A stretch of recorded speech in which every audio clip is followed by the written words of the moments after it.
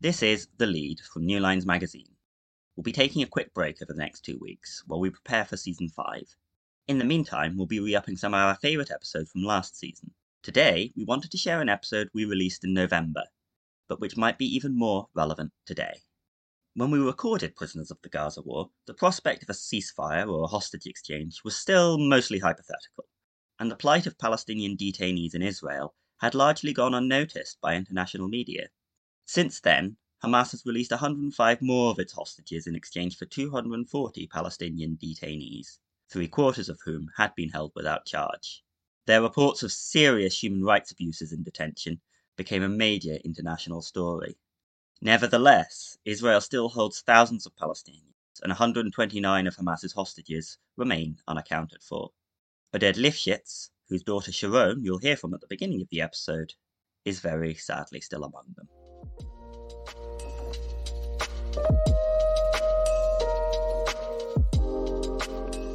On the 7th of October, I was on my way to a day out in north of England with family, my son and my husband, when I opened a news feed and found out that things are kicking off between Israel and Gaza. My parents live about a mile from Gaza, so it's kind of a routine that when things kick off, I call my mom, and she didn't answer. And so I called my brother, who told me that there's been a breakage at the border, and that was it. The day unfolded from there. About an hour later, there were already videos of military men and terrorists with machine guns standing just behind my parents' house. The army did not come to the kibbutz for over 8 hours. They came and killed and looted and kidnapped unknown numbers at that time. By the evening, we knew that my parents were among the hostages. The days after that have just been one big haze. I woke up 2 days later and just thought I have to talk to whoever will listen, because this is such a crazy situation. That's Sharone Lifschitz, an Israeli citizen living in the UK whose elderly parents, Yochaved and Oded Lifschitz, were among the hundreds kidnapped by Hamas during the attacks. Yochaved was released on the 23rd of October, and the moment she shook the hand of her former captor became one of the iconic images of the war. We were not even sure she was alive up to that point. My mom is slowly getting better. She's an amazing spirit and an inspiration for all of us in her family and for so many people around the world. My father, we still don't know. We know that he is in Gaza, but we don't know if he's alive or dead. We know from my mom that he was injured in his hand when Hamas broke in. So we are continuing to speak to whoever would listen in government and in media and try to advocate for their return. There are about 77 people that are held hostage from my kibbutz, where I grew up, out of 450. Many more are dead. Many more are traumatized. There's not one family who has not been affected. Have you been in contact with any of the other families who've had relatives kidnapped, both from your community and from other communities? Yes, obviously, this is a very small community. We know each other for many years. I've lived away from the community for many years, but I come to visit at least once a year. I was there in August. Today, for example, I attended a funeral online because I'm back in the UK now, of a woman called Bracha Levinson, a wonderful, kind, gentle soul. She was my carer when I was a child for quite a few years, and had a wonderful smile. And she was murdered on that day, and her execution was broadcast or live on her channel in Facebook. She was such a gentle, kind woman. I can't even tell you. So we have been to many funerals. I attended most of them online, and the survivors are mostly in Eilat. The kibbutz itself is shut down. It's a military zone. Many of the families have been urging the Israeli government to pursue a policy of everyone for everyone. So they would release all Palestinian prisoners held in Israeli jails in exchange for the release of the hostages. And I wondered whether you have any thoughts on that. I have just one thought, and that is very clearly that the government in Israel, but also my government here in the UK, the government of the US, the government of Qatar, of Egypt, of every player must do absolutely everything for the 242 hostages being held in Gaza. Do you feel that they haven't been doing enough so far? Proof is in the pudding. My mom came out of nowhere all of a sudden. I don't know if tomorrow we will be told that there is an exchange of hostages or exchange of hostages for a ceasefire. I am for everything that works. I'm petrified of any continuation of violence that also threatens my people and that is hurting civilians. What are your worries for the coming days? My worries is that the civilian hostages will not be the number one priorities of the government. And what are your hopes? My hope is that all of them will be released. My hope is that there will be a solution. Hamas has declared now that they are clearly not a partner that is possible for peace. The Palestinian people are. And I think that we must work towards a solution and towards a possibility of both Palestinians and Israeli living a decent life next to one another.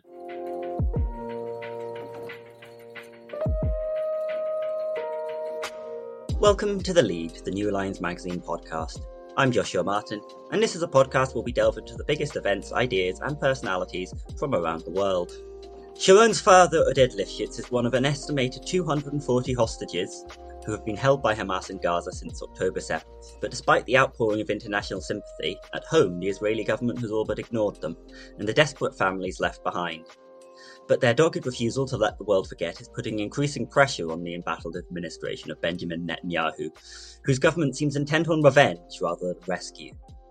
As the war in Gaza rages, claiming thousands of lives, some family members have begun to demand the government trade everyone for everyone, releasing all Palestinian prisoners held in Israeli prisons in exchange for Hamas's hostages. It's a plan that has captured the imagination of international media. But is it ever likely to happen? And what does it all mean for the coming days and weeks? I'll be talking to Noga Tarnopolsky, a Jerusalem-based journalist, about how the staunch advocacy of family members like Sharone has changed Israeli domestic politics. I'll also be talking to Muzna Shihabi, a former advisor to PLO negotiators in the years following the Oslo Accords, about the desperate situation for Palestinian detainees in Israel, for whom a prisoner swap may likewise be their last best hope. But right now I'm here with my colleague and co-host Lisa Goldman, who's covered the situation in Israel and Palestine for many years. Lisa, how are you doing today? I'm as well as can be expected, as they say. How are you? Pretty much the same, to be honest, yeah. So I'll be talking about this in more depth in my conversation with Noga, but I wanted to ask you about this everyone for everyone slogan that I talked about with Sharone. I mean, what's your take on that? Well, I think people are just desperate to get the hostages back. And in the past, Israel has a long history of trading enormous numbers of Palestinian prisoners for a relatively small number of Israeli prisoners. And, Israelis are absolutely paralyzed right now with grief and shock over the abductions, especially not only because old people and children were taken, but because some families lost everyone. And also a few children were taken without their parents, very small children, like 3, 4 years old. And it's a small country, so everyone knows someone who lost someone on October 7th. So there's just this desperation to get them back at any cost. And you think it is just desperation? You don't think it's necessarily a workable plan there, a prisoner swap this time? I mean, it's workable, I suppose, in theory, but Netanyahu has to be willing to make big compromises, and he's indicated that he's just not willing to do that. So he seems to think that he can release the hostages get them released by military force, which, if you just take one step back and think logically, it's obviously not possible, given the network of Hamas tunnels and They don't know, we assume the prisoners and the hostages are all, spread out. The tunnel network is a big unknown for the Israeli army. They might know everything that goes on in Gaza above ground, but they clearly do not know what's going on below ground. So I don't see how they expect to find those hostages and free them with the army. I think a lot of people will be very surprised to know that the government has responded so poorly, because it seems like such an obvious misstep for the already unpopular leader of a nation in mourning, doesn't it? So one of the interesting and sort of horrifying things that Netanyahu, one of the approaches he seems to be taking, is to practice wedge politics between the families of the hostages and the rest of the country by claiming that they're prioritizing the rescue of their relatives at the expense of a necessary military campaign to eliminate Hamas. And so Netanyahu even went so far as to try to plant fake relatives of hostages at a meeting of some representatives of the hostages' families, and to have those people who were later revealed to be Netanyahu supporters who don't actually have any family who were taken captive on October 7th, and some official prime minister's document was released saying that the families of the hostages support the army and the prime minister in their pursuit of a military solution against Hamas, even if it means they'd have to make the greatest sacrifice of all. And the rest of the hostage families were on Israeli television news in the studio saying, we've never heard of these people who came into the meeting between the representatives of the families and the prime minister. We didn't sign that document, and we wouldn't have agreed to sign that document. So you have seen some indications that Netanyahu is trying to sort of mobilize or weaponize his very far right base against the families of the hostages and politicizing the whole issue. And this could partly be because so many of the hostages come from the left-wing or liberal left kibbutzim, which are, anti-Netanyahu and have been very active in the demonstrations against the judicial reform that his government proposes and is pursuing.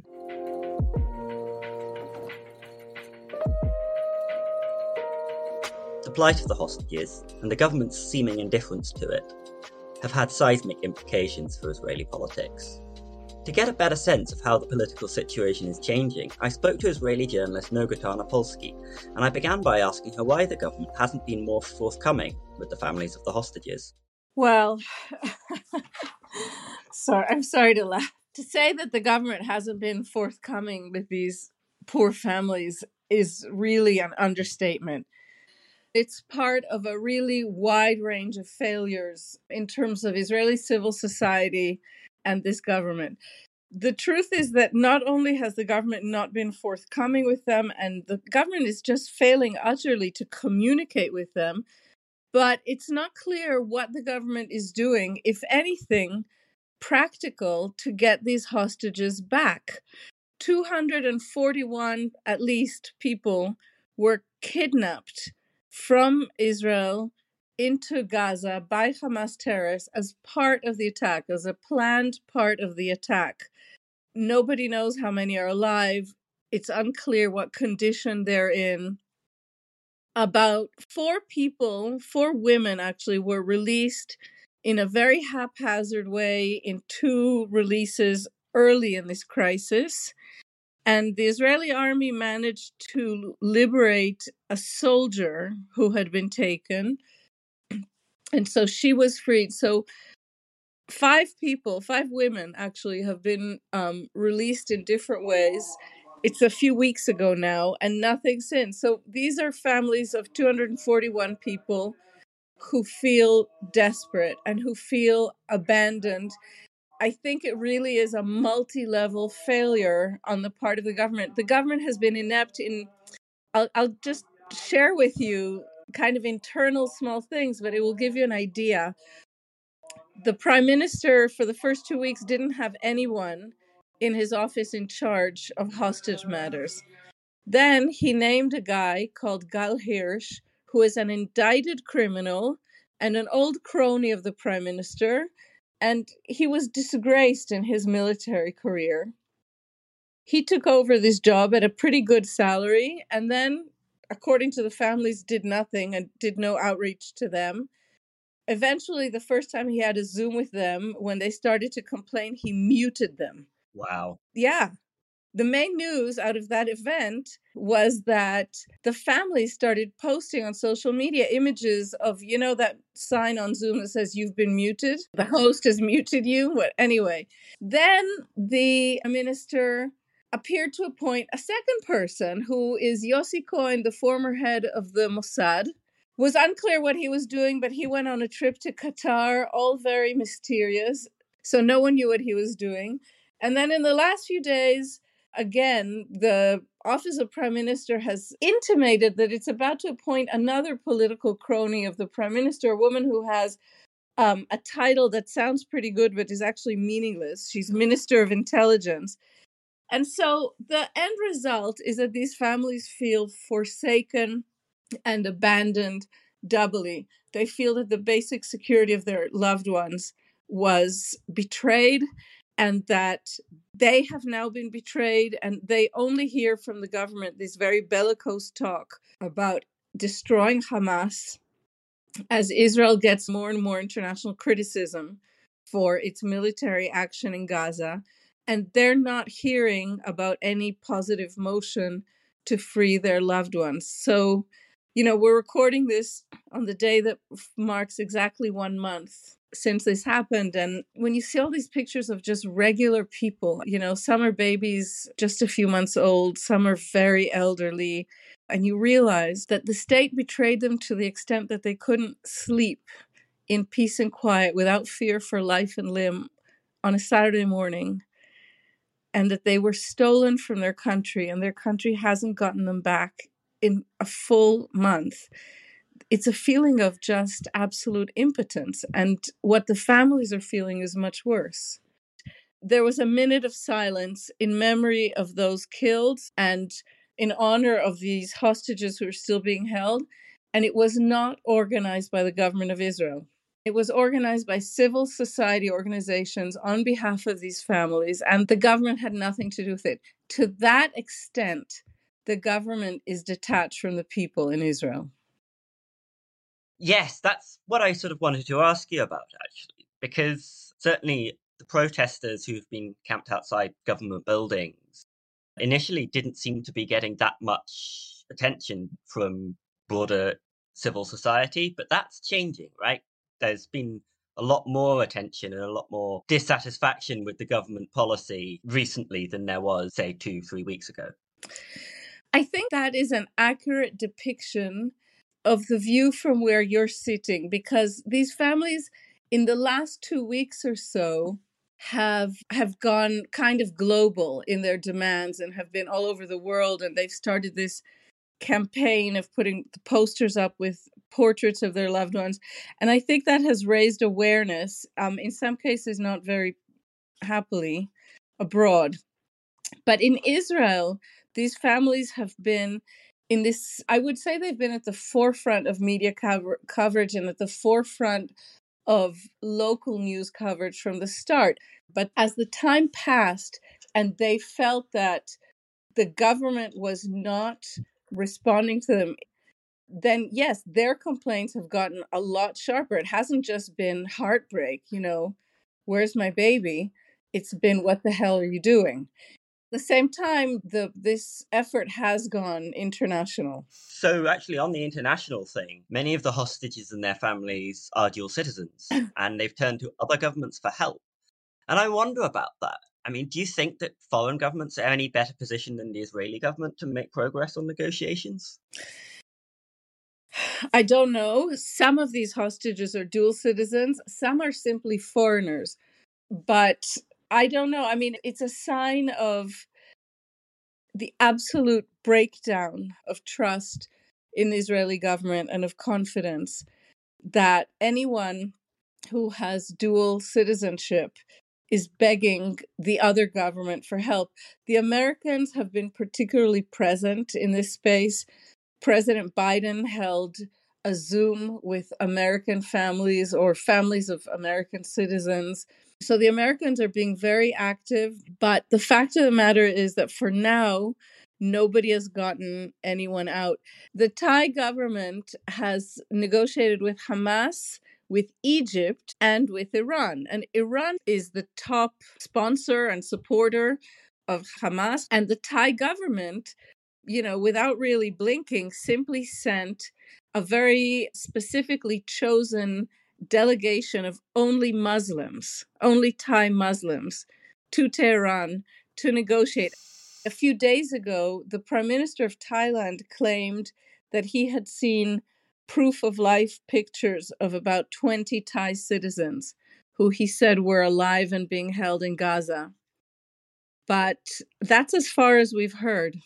So I'd like to move on to talk a little bit more about Netanyahu, if that's okay, because it does seem that the hostages are quite inconvenient for him, because he's currently trying to salvage what he can of his political career through a rally around the flag effect. But the captives and their families complicate that significantly, right? Like, they're making quite a number of quite tough political demands, but they also mean that military operations within Gaza are a lot more challenging, because revenge is much more straightforward than a rescue mission.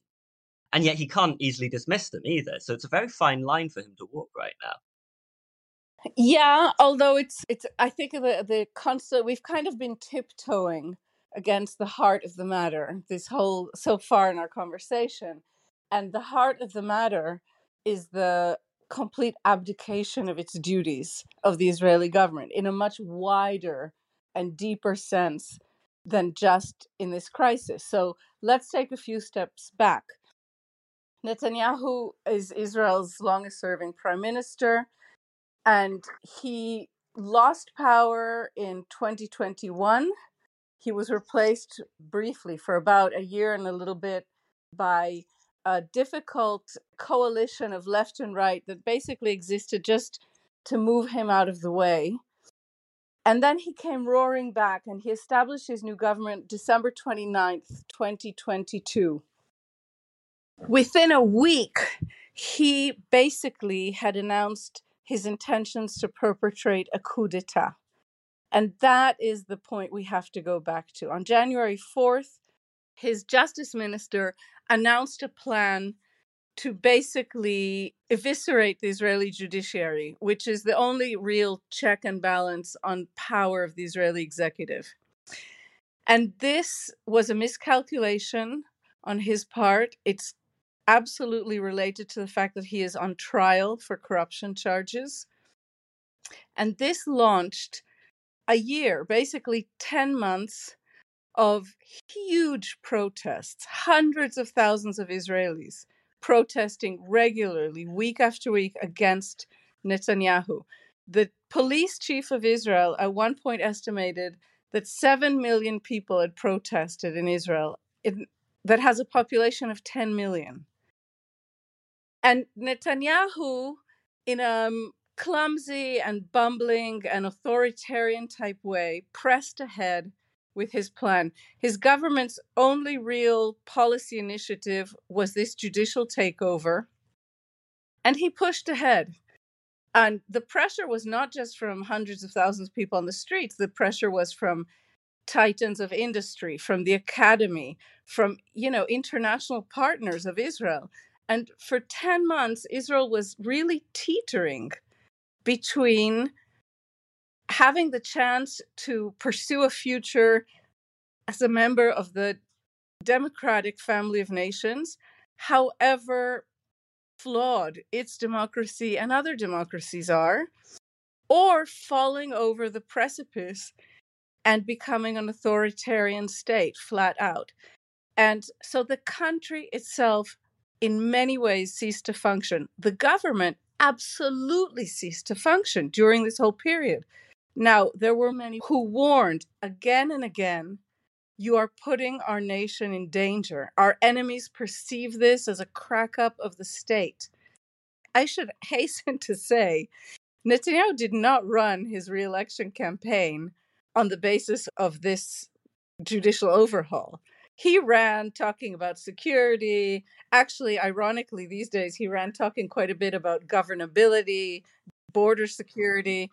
At the time, on October 6th, one day before the Hamas attack, Netanyahu was an extraordinarily unpopular prime minister, and his government was basically dysfunctional because all of its resources were being put to satisfy niche and sometimes extremist demands made by his coalition partners. And all of these partners are people who Netanyahu needed to satisfy absolutely, because he has a narrow coalition, 64 out of 120 seats in parliament. And if he loses them, he loses power. And let's remember again, the guy is on trial for corruption charges right now. So Israel was in a very fragile state. And since then, the absolute worst versions of all of the warnings that were made during this period have become reality. I think it's fair to say that in every sector of society, people are afraid, people feel that there's no state to back them up, and people feel that they really are living through just something that is such a nightmare, it feels unreal.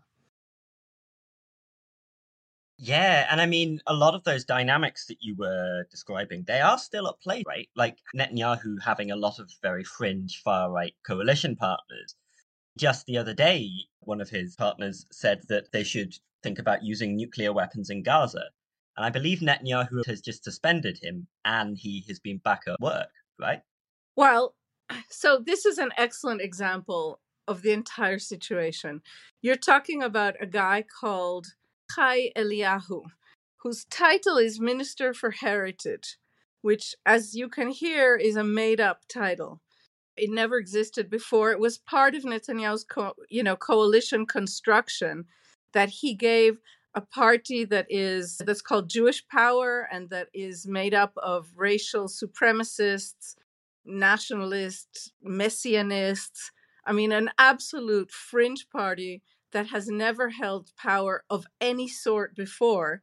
But Netanyahu bolstered them during the election specifically so they would pass this threshold and make it into the Knesset, which is Israel's parliament.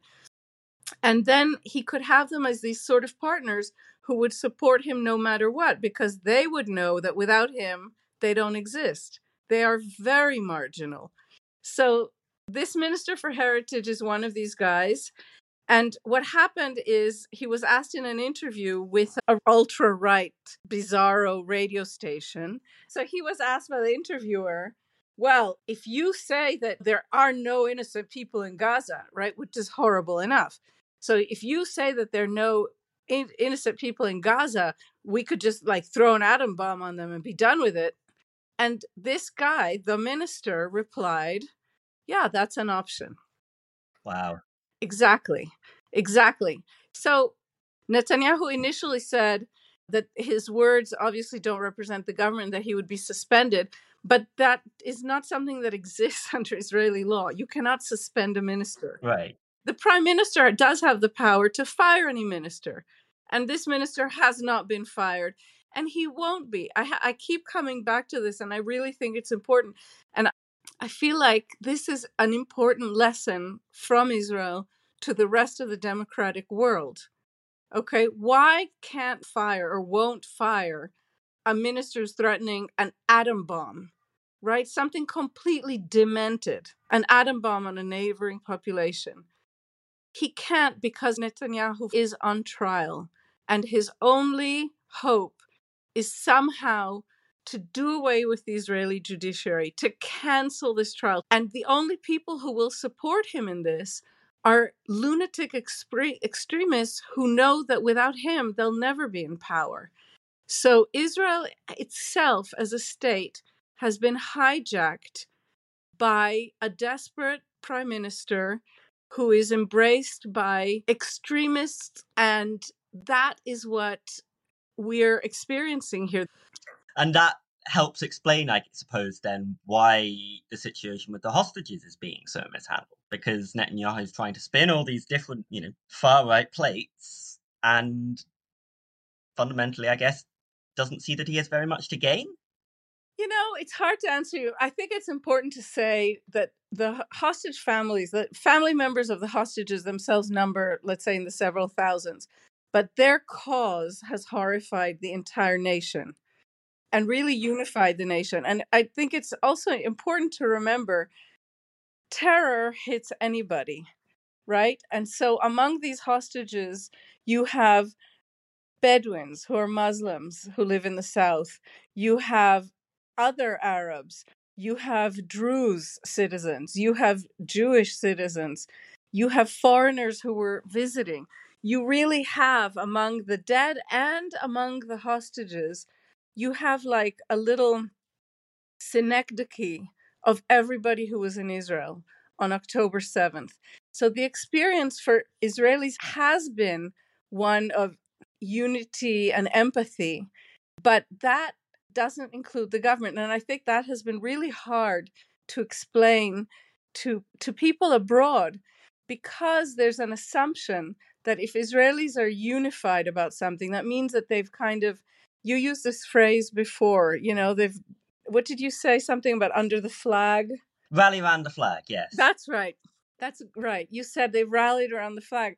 Well, he's been hoping for that, right? It's not turned out the way I think it's hard for me to say what he wanted, but he certainly has not wanted to appear as inept as he has in fact appeared. That's for sure. And I think what Netanyahu certainly wanted was for people to rally around him as the leader. And that has not happened. There was a poll that came out about, it'll be 2 weeks ago, that showed that by the Israel Democracy Institute, that is a very respected think tank in Jerusalem. And it showed that 7% of Israelis thought Netanyahu was the best leader to lead the country in war. Yeah. 7. And among right-wing voters, in other words, among voters who had supported this coalition that governs, 10%. So his support has basically collapsed. No. So I wanted to ask you about this everyone for everyone slogan that many of the families have adopted. Not all. They're proposing that the government should release all the Palestinian prisoners held in Israeli jails, which I believe is currently around 10,000, in exchange for the release of all the hostages. And that seems like quite a radical demand. And obviously it's received a good deal of international media attention as a result of that. But I'm interested to know how it's been received in Israel. Yeah. So there was at one point the intimation that one of the Hamas leaders had said, we'll exchange the hostages for all of our security prisoners. And it spread like wildfire, which more than anything else should indicate to you how absolutely desperate Israelis are, that even a wisp of a rumor like that gave people just a tiny flicker of hope.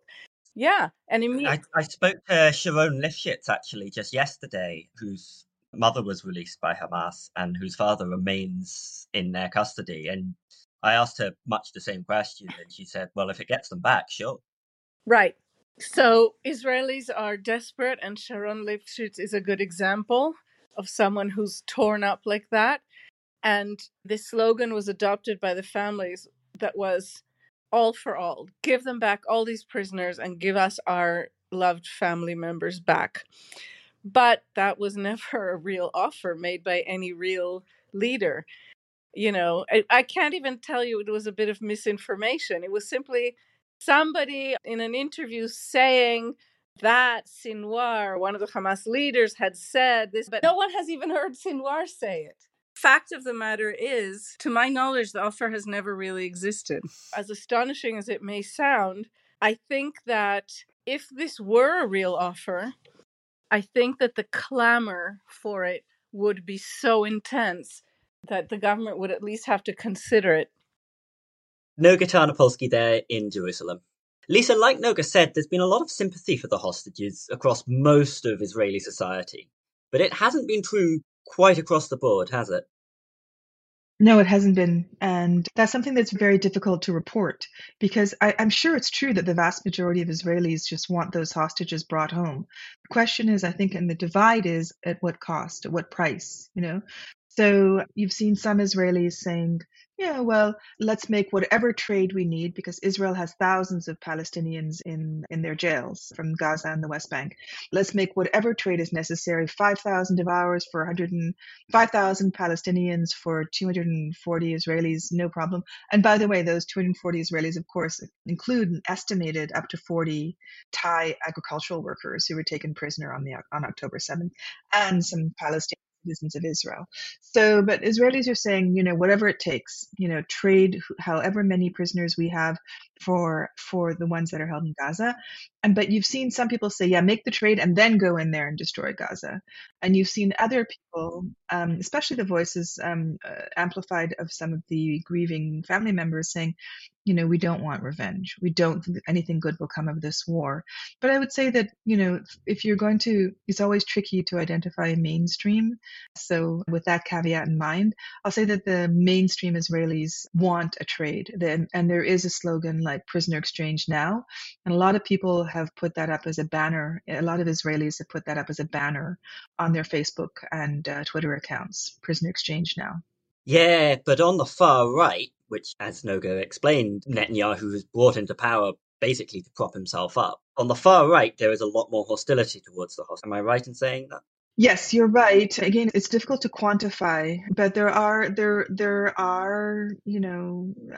these diehard Bibi is the king, nobody but Bibi, far right supporters who have sort of bought into Netanyahu's really manipulative claim that the families of the hostages have prioritized the well-being and safe return of their family members, of their loved ones, over the success of the military campaign in Gaza, and that we might have to make a choice for the greater good.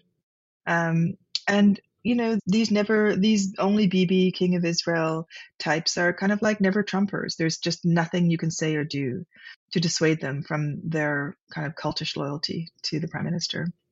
Yeah, and they have been out at some. So, these people who are, adamantly supportive of Netanyahu's position, no matter what, like his true blue base, there's nothing you can do or say to dissuade them from their support any more than you could do anything or just to dissuade the hardcore Trump supporters from their position. It's really a sort of a cultish stance, and those people are out there. Whatever Netanyahu says is true. If Netanyahu says that these families of the hostages are left-wingers who are anti-Netanyahu, who are trying to, suggest that their loved ones should be saved at the expense of the greater good for the country's security. And security is a big word in Israel. It's a big priority. So they will go out and attack the families who are standing a vigil outside the prime minister's house demanding a prisoner exchange. They will go and attack them and say you're traitors to the country by prioritizing the well-being of your loved ones over the greater good, the security of the country. Circling back quickly to the prisoner exchange then, obviously the prisoner exchange, there's thousands of Palestinian detainees in Israeli prisons. I mean, could you talk a little bit more about who exactly these people are, who it is that they're suggesting should be released in exchange for the hostages?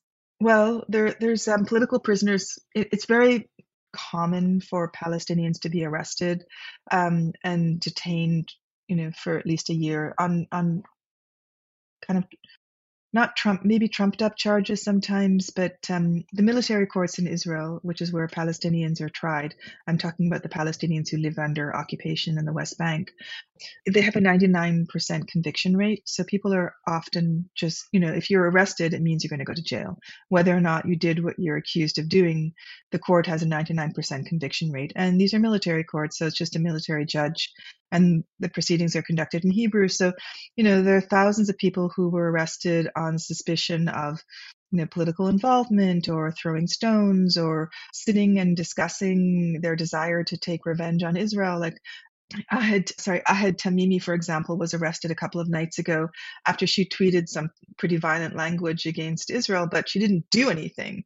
She's like, I don't remember the exact language, but I think she used some sort of Holocaust imagery, which was disturbing, and her tweet was, disturbing to read, but again, it's language. But the soldiers arrived at her house in the middle of the night, photographed her in her bedroom, dragged out of bed, and they took her off to jail. So there are thousands of people like that who've been arrested for saying things or for maybe throwing stones at soldiers and all sorts of things like that. You can also just be detained at a checkpoint, and the soldiers might look at your phone and see that you have political messages or videos or photographs that are pro-Palestine or anti-Israel, and you can get arrested and detained and thrown into the system for that. And also, I believe there are, quite a few political activists who, women who were pregnant when they were arrested and have children. So there are Palestinian children in Israeli jails who were born to Palestinian mothers who were detained when they were pregnant and had their babies in jail. And I know that there was a very big story about the workers from Gaza who were legally in Israel and had rounded up, arrested, stripped of their possessions and sent back to Gaza. But I believe there are quite a few people from Gaza who over the years infiltrated searching for work. That was covered by the Israeli media in Hebrew, but not in English. And some of them are probably in hiding, and some of them were arrested at some point and are in jail. So there's a mix of people who are political activists who were arrested just because they were in the wrong place at the wrong time, and so forth and so on. And I believe the number I saw in the Hebrew media was around 5,000 prisoners, give or take. So a lot of people.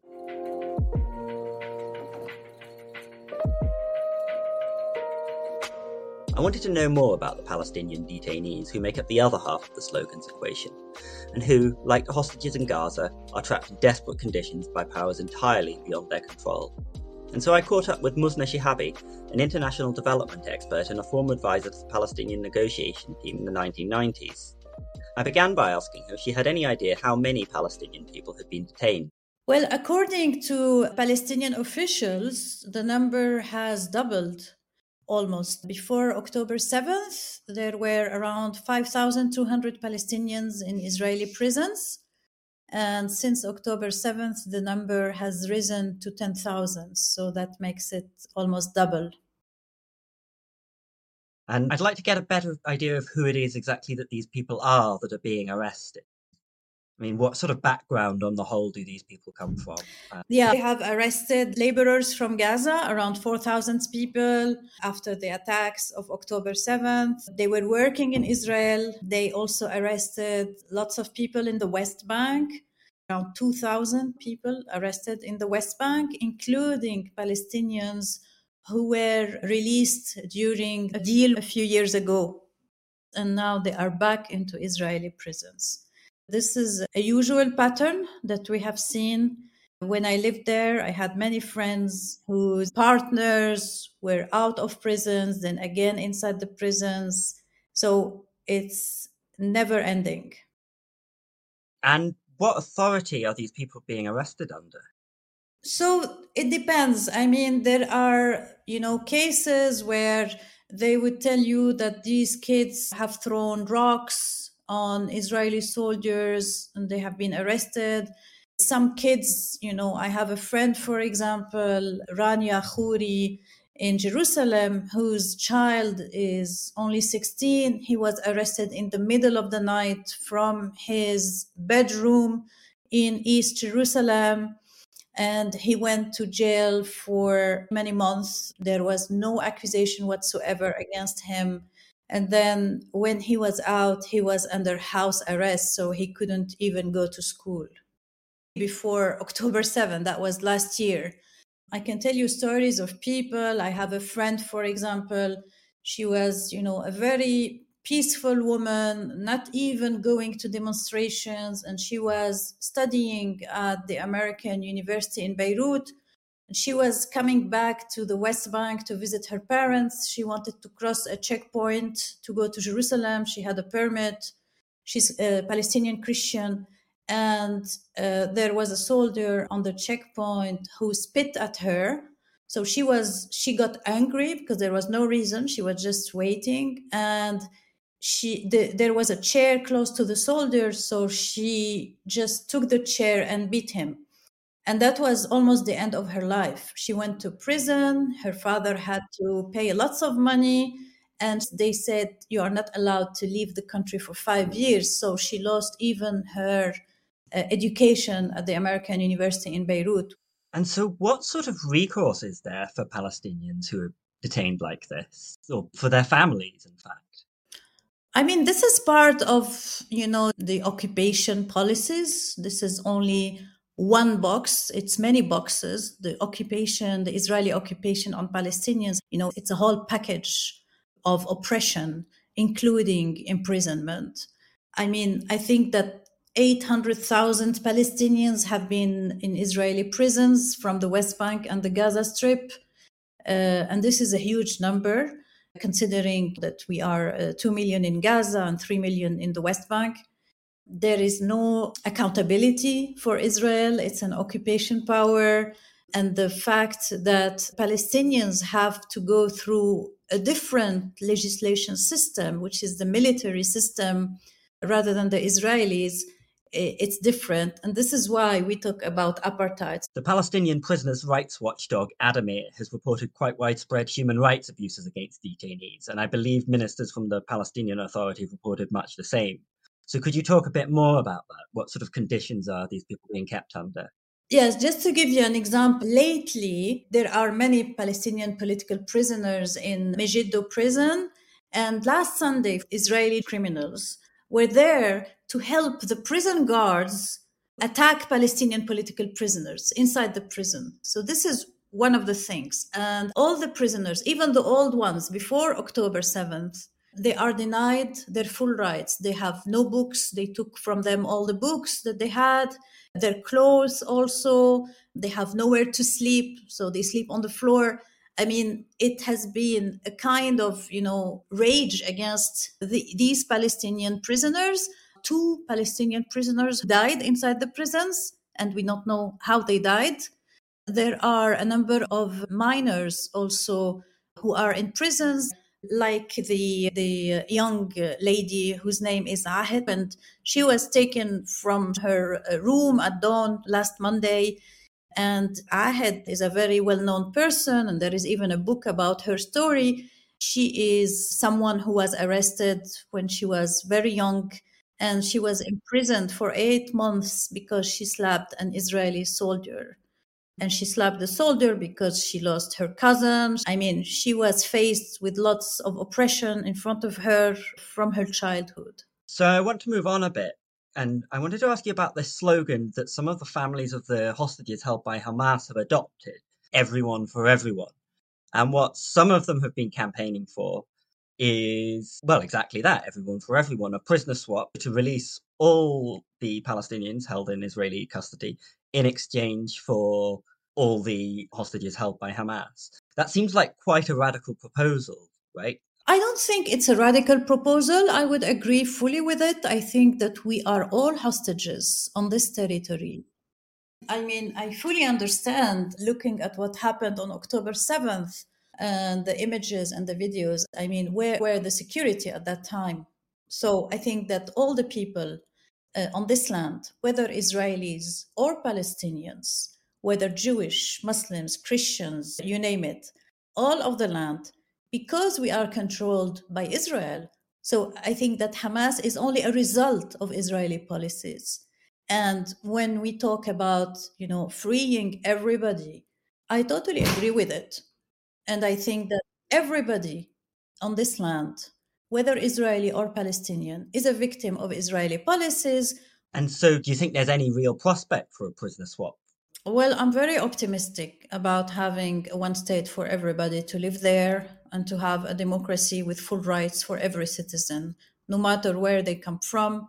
It shouldn't be called a Jewish state. It shouldn't be called a Muslim state. It shouldn't be called a Christian state. It's just the state, with democracy, with a system that gives equality to all the people living on this.